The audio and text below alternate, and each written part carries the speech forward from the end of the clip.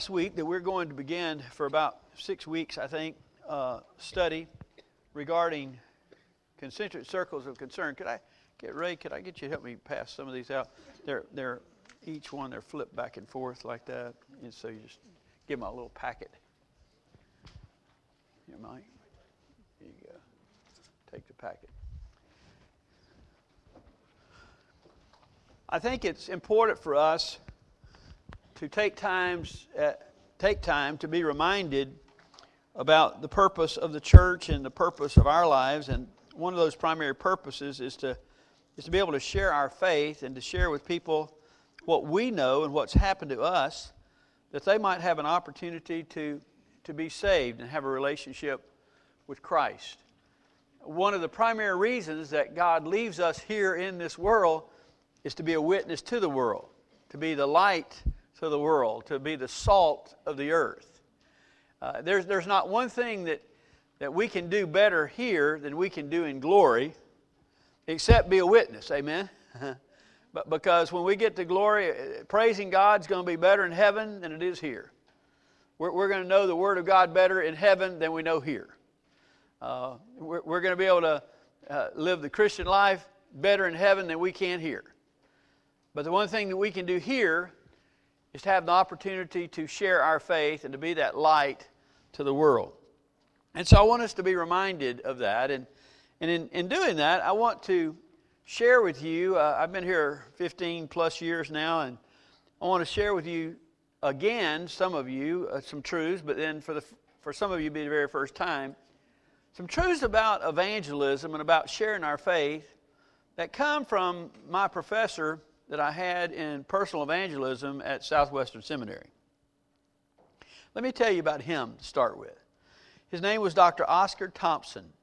Oscar Thompson. Whenever I went to seminary, one of the professors you heard about more than anybody else was Dr. Oscar Thompson. Everybody needed to go to be in Dr. Thompson's class. So I was fortunate enough to be able to be in his class in the fall of 1980. I started seminary the fall of 1979.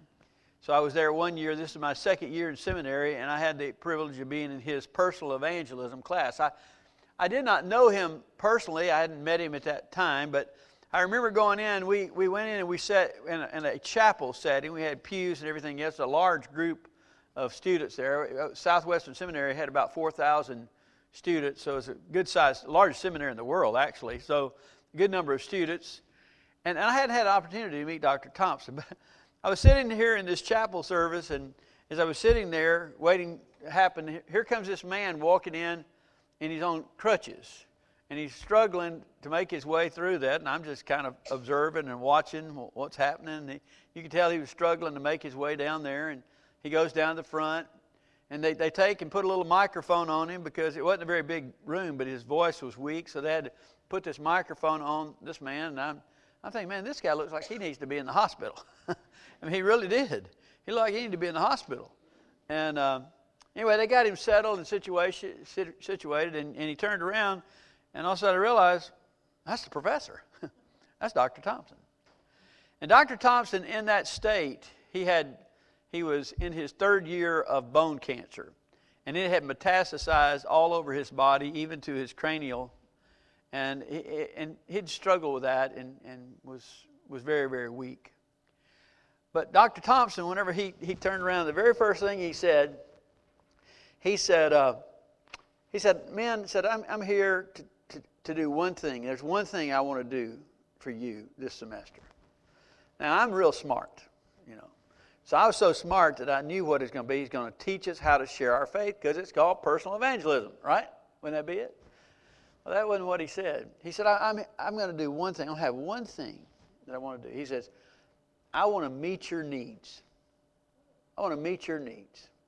He says, love is meeting needs, and I want to love on you, and I want to meet your needs. I can't tell you what that did to me. I'm sitting here with a healthy body and everything else. I watched how weak he was whenever they brought him in.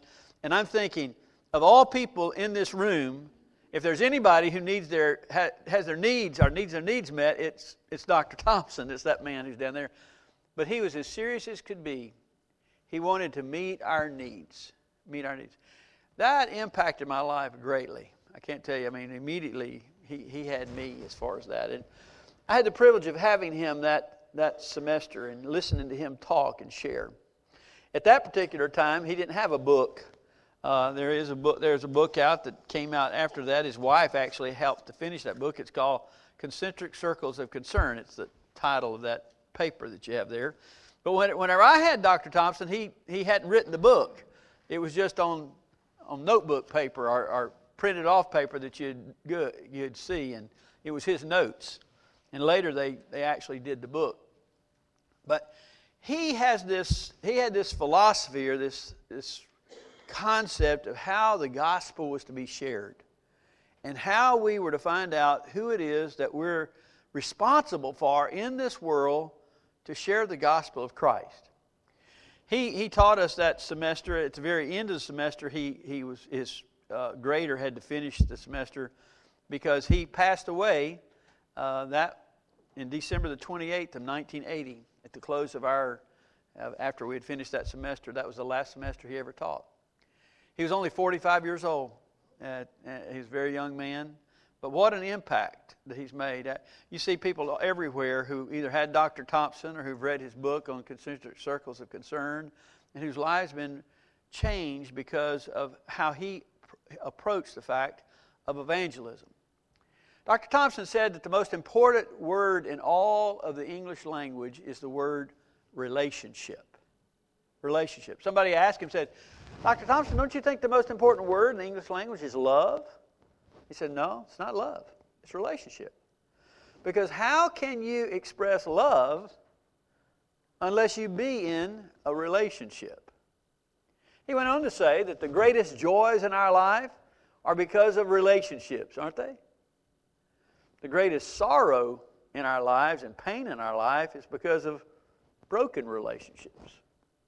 Relationships, that word is important.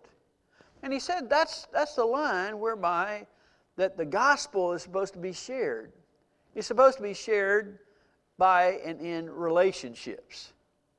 He said in Acts chapter 2, verse number 42 and following, it says, and they were continually devoting themselves to the apostles' teaching, to fellowship, to the breaking of bread, and to prayer. And everyone kept filling the sense of awe, and many wonders and signs were taking place through the apostles.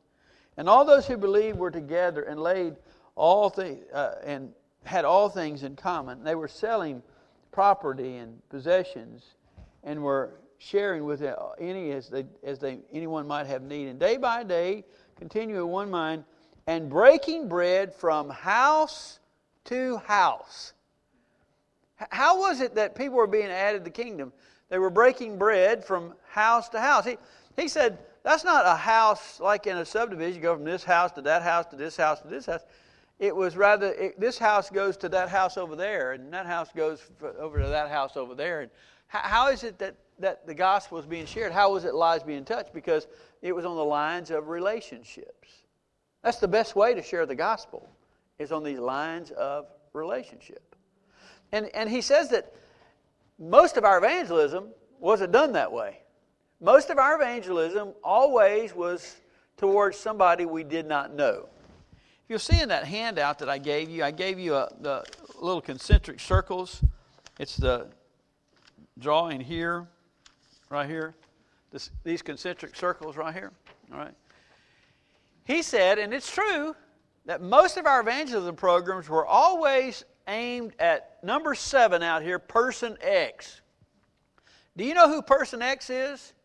That's the person you do not know.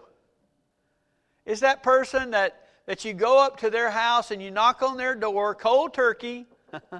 You knock on their door, you're hoping they don't show up. They don't open the door. But they open the door and you're going to tell them, ask them about their spiritual life. And you're going to tell them about your spiritual life. And you're going to try to help them to understand about Jesus and to give their heart to Jesus. Okay? Any of you ever been through Evangelism Explosion? Okay. Evangelism Explosion is all about person X. Any of you ever been through Faith? Faith is all about person X. Almost every evangelism is going out here to person X. And do you know how most of us feel about this? We are scared to death.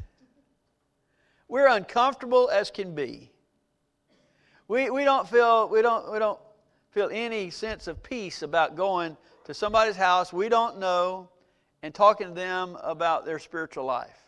We struggle with that. But that's where everybody's focused on, that person X. Well, Dr. Thompson said, we've skipped all the things that are matters of relationships. And he says what we need to begin is to start, and the very first one is self. You need to be concerned about yourself, amen? You need to make sure you're going to heaven, amen? You need to have absolute certainty about that. You need to know who you are. You need to know that. And then once you know who you are, and once you have a relationship with Christ, now you're at the very center of that circle, and you have the opportunity to influence and to share the gospel on these lines of relationships. Okay? So what is the first line of relationship you have? It's right next to self. It is your immediate family. Now write this down if you're taking notes. Your immediate family are the people who live in the house with you. All right, that's the immediate family. Those people who live under your roof. That is your first responsibility. Your husband, your wife, your children, whoever, your grandchildren, whoever it might be that's living there with you, they are your responsibility. Okay, and you have a responsibility to make sure that they have a relationship with Christ. To be able to talk to them about the gospel. To be able to pray for them that they come to know Jesus. Okay? Now, most of us in our immediate families, nowadays, it's not too many. My daddy was one of 10. That's a lot in that house. But we don't have that many. We have 3 or 4, sometimes just 2 of us, and when we get to that immediate family. But wait a minute. That next line of relationship are our relatives. These relatives.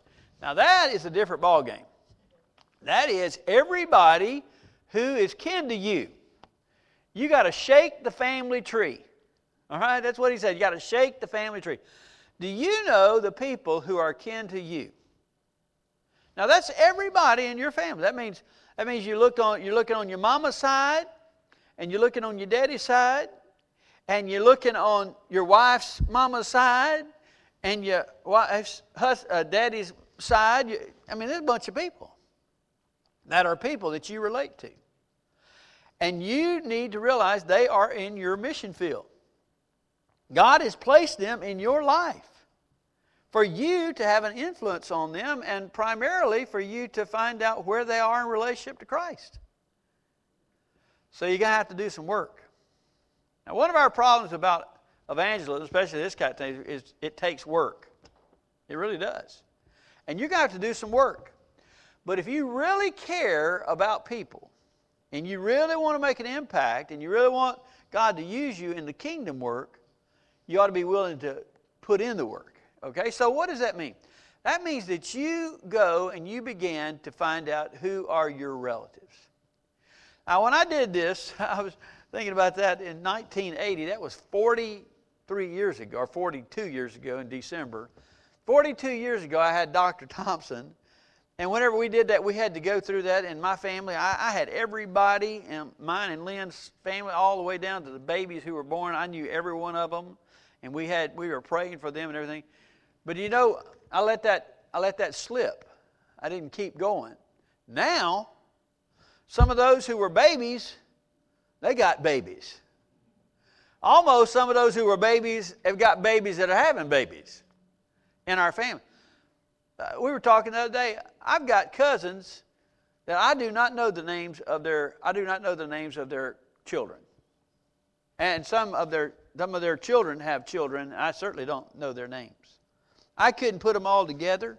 Who fits together to save my life? But I should be able to do that. I should know who they are. So what do you have to do? Shake the family tree. You write down everybody who's in your family, everybody that you can remember. And then when you get to a stopping point, go and ask somebody who knows more than you know. You ask some of your relatives, ask your aunt or your uncle and say, well, who are your kids now, and who are your grandkids, and who are their kids, and try to find out who these people are, because all of them are a part of your mission field. Okay? All of them are a part of your mission field. Now let me show you what this does. A lot of times you can ask Christians, you'll ask Christians, listen, you need to share the gospel, or you need to talk about your faith to non-Christians, to people who don't know Jesus, or you don't know where they stand in relationship to Jesus. You know what Christians say? I don't know any lost people. I don't hang around lost people. I'm at church, my friends are at church, and I spend time with people at church, and that's what I have, what I know. And I just don't know anybody. I don't hang around anybody that's lost. Oh, yes you do. Oh, yes you do. You've got people in your life that either they don't know Christ or you don't know if they know Christ. And you got people in your family that either do not know Jesus or you don't know if they know Jesus. Okay? So what we're doing is finding out who is our mission field. You have a unique mission field that nobody else in the world has. It's going to be your family. It's going to be your neighbors. It's going to be your work associates. It's going to be people like that. They're going to be yours that I don't have. You're going to be able to impact people I don't know. And so we have to discover what am I supposed to do? And who is I supposed to minister to? I've had people who say, I don't hardly know any people. They can do a survey. I'm talking about on an average person, you will have 200 or more people on this list. 200 or more, easily. Most of you will have 300 to 400 to 500 people that you know that will be on your list. According to how big your family is, for one thing. Okay? So you need to go to work to find out who these people are. Now, I know you're saying, well, what good is that? I mean, my cousin, second cousin, twice removed, lives over in Texas, and I'm never going to see them. That doesn't mean you're not responsible for them. That doesn't mean if one thing we're going to learn, you can pray for them. Amen? You can pray for them and how to build a relationship with them. Maybe you should know them better than what you do know them. And maybe you're the one person in that family who has a chance to impact them and make a difference in their life. We'll share those things, and I'll share some stories out of Dr. Thompson's book with you as well. But the family tree is where you start. After that, then, you come to close friends. Who are your close friends? And how do you define close friends? Defined by you. How do you define a close friend? But those are the people you know well. They know you well. Some of our close friends are actually closer to us than our family. Isn't that true? I mean, there are people that are really closer to me than my own family because my family lives away, and these people live near me, and we do things together. We fellowship together. We have like things that we like to do and stuff. So who are your close friends? Once again, those close friends, do they know Christ, have a relationship with Christ? If they are Christians, then what do you do to minister to them, to disciple them, to encourage them? Look beyond that.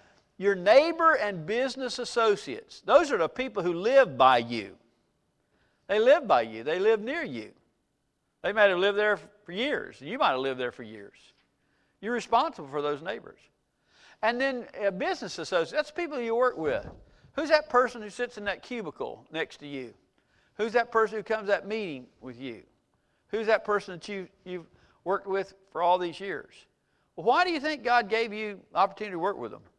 Just so you make a living? Or maybe opportunity to influence their life? So you got neighbors and work associates. Acquaintances. Who are acquaintances? Those are the people that you just kind of wave at. Hey, how y'all doing? Yeah. I can't remember their name, but I know their face. But you know them. It may be somebody in a store that you go regularly to. They're the cash register. They're not your friend. They're not a relative of yours, but you know who they are. You might see their name tag. It might be somebody, a waitress that you encounter. It might be somebody who goes to the gym that you go to or walks on the walking track. There's all kinds. They're not really a friend of yours, but they're acquaintance of somebody you know. Why do you think God brought them in your life? Why do you think they're there? So that you can make an impact. And then finally, there's the person X. That's just somebody you encounter in life. That's that person you don't know, but God brings them your way, and you have a chance to say something to them, impact that. We have those encounters all the time, whether you realize it or not. Now, what you're supposed to do is on this paper, by here, I give you this, and on the back of this thing, it gives you a survey sheet. See that? At the very top it says a survey sheet. And what you do is you can make a copy of that, and we'll be happy to give you copies, but fill in the information on the people that are in your concentric circles. All right? Fill in as much information as you can regarding them. First thing you got to get is their name. And then from their name, try to build a relationship with them and come to know who they are as far as address. Why would you want their address? Because we're going to talk to you about how to build bridges to people. One of the most important things you do in relational evangelism is building a bridge to people. How do you build bridges to people? By writing them a note, by making a phone call, by sending something to recognize a special occasion in their life, by recognizing a birthday or something, or being there for them, okay? So knowing their address is important. Or their, in our day and time, our email address, how to contact them, their phone number. You can call a whole lot easier sometimes now. But you're trying to get, if I wanted to contact this person who's in my family, who's a friend of mine, who is in my mission field, how do I contact them? Okay? So that means you take and you write that name down. Now what I would do is I'd take the back of one of these papers and I just began to brainstorm. All right? Now brainstorm, you know what that requires? You got brain, that's right. A brain that's storming, all right? It's not just a little breeze, you need a real storm, okay? But you need to brainstorm and just start writing down. Who are your family? See, who are your relatives? Try to write down as many as you can. And then whenever you don't have it, just write a blank out there, you know. Well, I know Fred's got 2 children, I don't remember what their names were, and they have grandchildren. So find out who they are and do that. And write down where your friends are. Who are your close friends that you have? Write down their names. Write down. Just real easy, just make a list of who the people are that are in your mission field.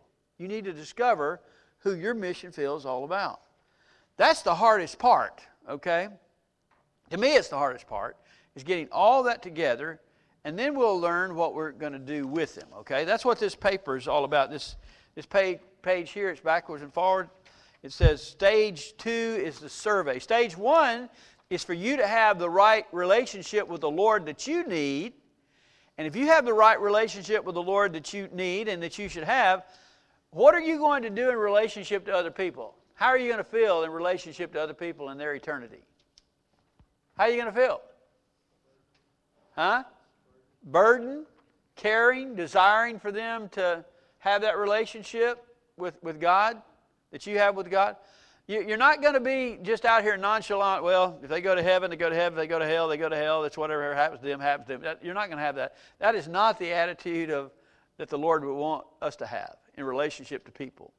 He wants us to care like He cares and to be able to try to reach them with the gospel. At least give them an opportunity to hear the gospel. As I told y'all Sunday, we'll say, and we pacify ourselves by saying, everybody in the Bible Belt, they know how to be saved. They can hear it on the radio. They can watch it on TV. They're not watching, lost people are not watching Christian programming on TV. Lost people are not listening to Christian radio programs and podcasts of Christian preachers or teachers. They're just not doing that, all right? Now, it's a rare occasion that you'll find they're just not going to do that. That's not their interest. They're going to be listening to the sports programs. They're going to be listening to the news program and politics. They're going to be listening to something. They are not going to listen to the other things that we're talking about, all right? So we need to understand that and get that in our heart and mind. So we have to allow the Lord to put into us a desire to touch them, a desire to influence them, a desire to make a difference in their life, and that we would help them to understand the importance of eternity. Okay, so we've got to get our hearts right. Then the second stage is we do that survey. That's work. Okay, so just begin to do the survey. Then we'll talk about it, but the next thing is to pray. Do you really believe that prayer changes people? You think prayer can change people? I mean, do we? I'm being real serious now. Do we really believe that? If we really do believe that, why don't we pray more? I mean, why don't we do that more? Why don't we say, God, here's this person out here who's lost and not interested in spiritual things, and I'm going to pray for them. I'm going to ask you to change their heart and change their life, believing that you're going to do that, believing that you're going to make a difference in their life. If we believe that prayer changes people and changes things, then we ought to be doing it more. Okay, so once we find out these people that we're responsible for, then we pray for them. We're going to pray for them. Now, you're not going to be able to pray for that. If you got 200 people in your list, you're not going to be able to pray for them every day. If you will, that's all you're going to do all day. But you can organize it to where you put certain people on certain days or certain people at least once a month. You'd put those people in, and you know how you don't know a lot of it, but you can call their name out. Lord, we just, like we do on Wednesday night, we call their name out, and Lord, you minister to them, and you help us to build a bridge to them, and they'd come to know Christ and meet whatever the needs are in their life. You can pray that for this group of people who are here. And who knows, you might be the only person in the world praying for that person. You ever thought about that? I mean, there are people in this world that nobody cares for their soul. Not one person. Not one person prays for them and asks God to save their soul and to give them a home in heaven. And you say, Brother Mac, how can you say that? Because I'm looking at us, and we all say we got family members that we haven't prayed for. Isn't that true? Would you acknowledge that? That you have family members in your family, maybe extended family, that you've never prayed for their salvation. So if you haven't prayed for your own family, what's the likelihood that people who are outside of your family are praying for that person to be saved? So if we never share the gospel, once we find out the people that we're responsible for, if we prayed for them, that's one step beyond what is happening right now. Amen?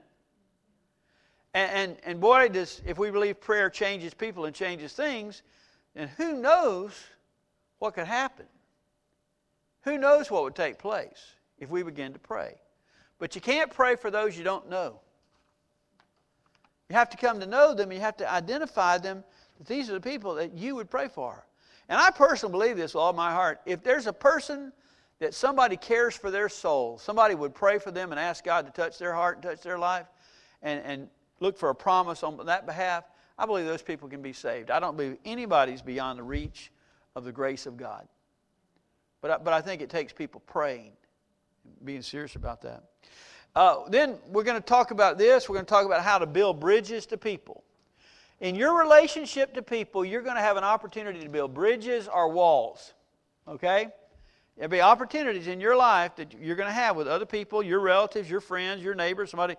That you're going to either build a bridge to them, which allows you to walk across and to be able to carry the good news or carry the message, and they want to hear it, or you can build a wall. And that wall is a wall you're going to have to climb over. And it's interesting, the same situation can either be a situation for you to build a bridge or for you to build a wall. All right? It's the very same situation. Let me give you an illustration of that to start with. Let me help you understand. My very first church that I went to pastor after seminary. Now let me tell you about seminary. Seminary is great and wonderful. It teaches you about Bible and Greek and Hebrew and all that, and it tells you how you're supposed to be a pastor. The only problem with most seminaries about being a pastor is they teach you how to be the pastor of a church running about 2,000 or 3,000. You know what I mean by that? They're going to teach you that you need to study and prepare to preach. Every sermon that you preach, you need to at least give 8 to 10 hours of study for those sermons. Wait a minute. You're coming out of there, you're preaching at that time Sunday morning, Sunday night, Wednesday night. You give it 8 to 10 hours. That's 24 to 30 hours of getting ready to preach. What are you going to do? What about the rest of the stuff? What about hospital visits? What about evangelistic visits? What are you supposed to do? Well, whenever I went to my first church, I went there and I was studying so I could preach good, preach really good. And I was having a miserable time ministry-wise because people didn't like me very much. And can you believe that, Gene? Gene can't believe that. Okay, but they didn't like me, and they didn't, because I wasn't sitting on the porch with them and swinging and talking to them and everything like that. Well, bless the Lord, I had a revival, brought my home pastor into the revival. He did a great job, and he told me, he said, how are things going? I said, man, it's not going really very well, this kind of thing. And he said, well, what are you doing? I said, well, I'm studying hard and trying to preach hard, da-da-da-da. He said, well, how much time do you spend? He said, you need to quit worrying about being such a good preacher. He said, your people will forgive a poor sermon, but they won't forgive you not loving them. He said, you need to get out there and start loving on these people more. And do it. So I heard my pastor what he said, so I started sitting on porches and loving on people, and it helped a lot, ministered a lot. In that situation, in that time, I had a volunteer music director, a volunteer music director, and Bobby Stovall. Bobby had 2 songs that he sang every Sunday. I'm not exact, every Sunday.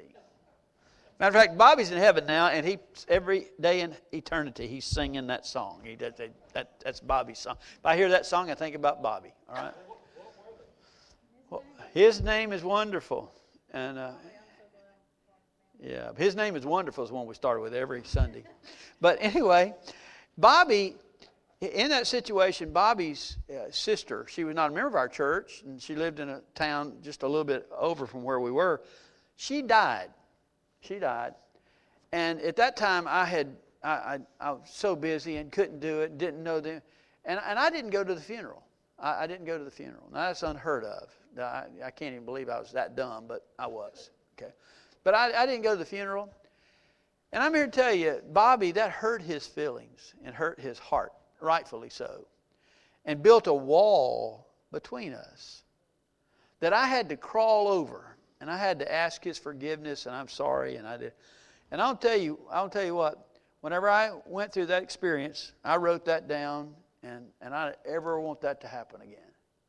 I will travel miles to go to funerals. I'll go to places and see people and try to be there as best I can to those times, because that's the time where either you're going to build a bridge or you're going to build a wall. You're going to build a bridge, and it's being there. You don't have to say anything. Just be there versus not being there. They remember when you're there, but they also remember when you're not there. Okay? So we need to make sure that in our relationship with these people that we love and who are in our mission field, that we're building bridges to them, not walls to them. And he has some great ideas. I'll share those ideas with you about how to build the bridges. Another thing he has that we don't have on this list is overcoming barriers. Aren't there certain barriers that keep us from sharing? How about, you nervous? You ever get nervous about sharing your faith? Lack of confidence? How do you overcome those barriers? Stage 5 is show love. His big thing was, I want to meet your needs, and love is meeting needs. How can you love on people? Find out ways you meet to them physically, emotionally, mentally, family, finances, spiritual needs. You're going to do all you can to show them and to love on them. And then we come to the place, finally, of making disciples. And the first thing of that is confronting them with the spiritual truth, sowing the seed of the gospel. You do not save anybody. I don't save anybody. All we do is plant the seed. We've tried to till the soil and love on them and make them where they'd be receptive to the seed that we're going to sow. And we're going to sow the seed of the Word of God in their heart, praying that God will bring forth fruit. And then if they get saved and they come in a relationship, then we have a responsibility to help disciple them and grow them, and so they can become disciple makers as well. And then it says down here, the final stage is begin again. Once we go with one, we go with another. Amen? And we go with another, and go with another, and go with another. And it begins to multiply, because people that we help to see that, they begin to help other people, and the multiplication process starts. We're going to go through all those things. This is your job. Your job right now is to begin to do that survey. All right? Now, I know it's going to take some time. It's going to be work. Just pray right now. God, help me not to be lazy. All right? Go ahead and pray that. God, help me not to be lazy. All right. We're going to work on this and see. And you're going to have to get some help. Okay? You have to get some help. Maybe get out your family Bible. Any of y'all have that old genealogies of a family Bible?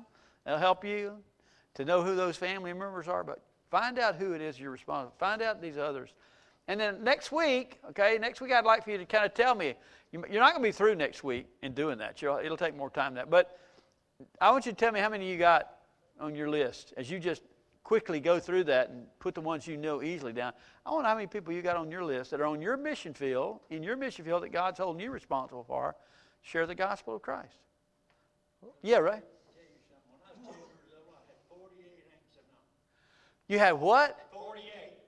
48 aunts and uncles? 16 and my mama was one of 10. Wow. And that's just the immediate family. I don't know how many I had. Wow. Well, Ray, you might set a record. I might have, but that's the God's truth. Man, that is something. And be fruitful and multiply. Wow, that's something. Well, you know, John Wesley's mother, she had 19 children in 22 years. 19 children in 22 years, and she found time. Wait a minute now, she's a great example of what this method is. She found time to be involved in every one of their lives personally, spiritually. Prayed for them. You got the Wesley brothers, who the Methodists are all here because of the Wesley brothers. Those brothers came from that family of having 19 children in 22 years. She still had time. She was going. She spent her whole life pregnant, I guess. All right, let's pray. You got an assignment. Work on that. We'll look at it again next week. Father, thank you for truth. Thank you for the gospel. And thank you for the opportunity to share. And help us, Lord, to just in this practical way to find out the people that we can have an opportunity to share with. And that Jesus will be glorified and honored through what we're doing. In Jesus' name, amen. God bless y'all. Have a good rest of the week.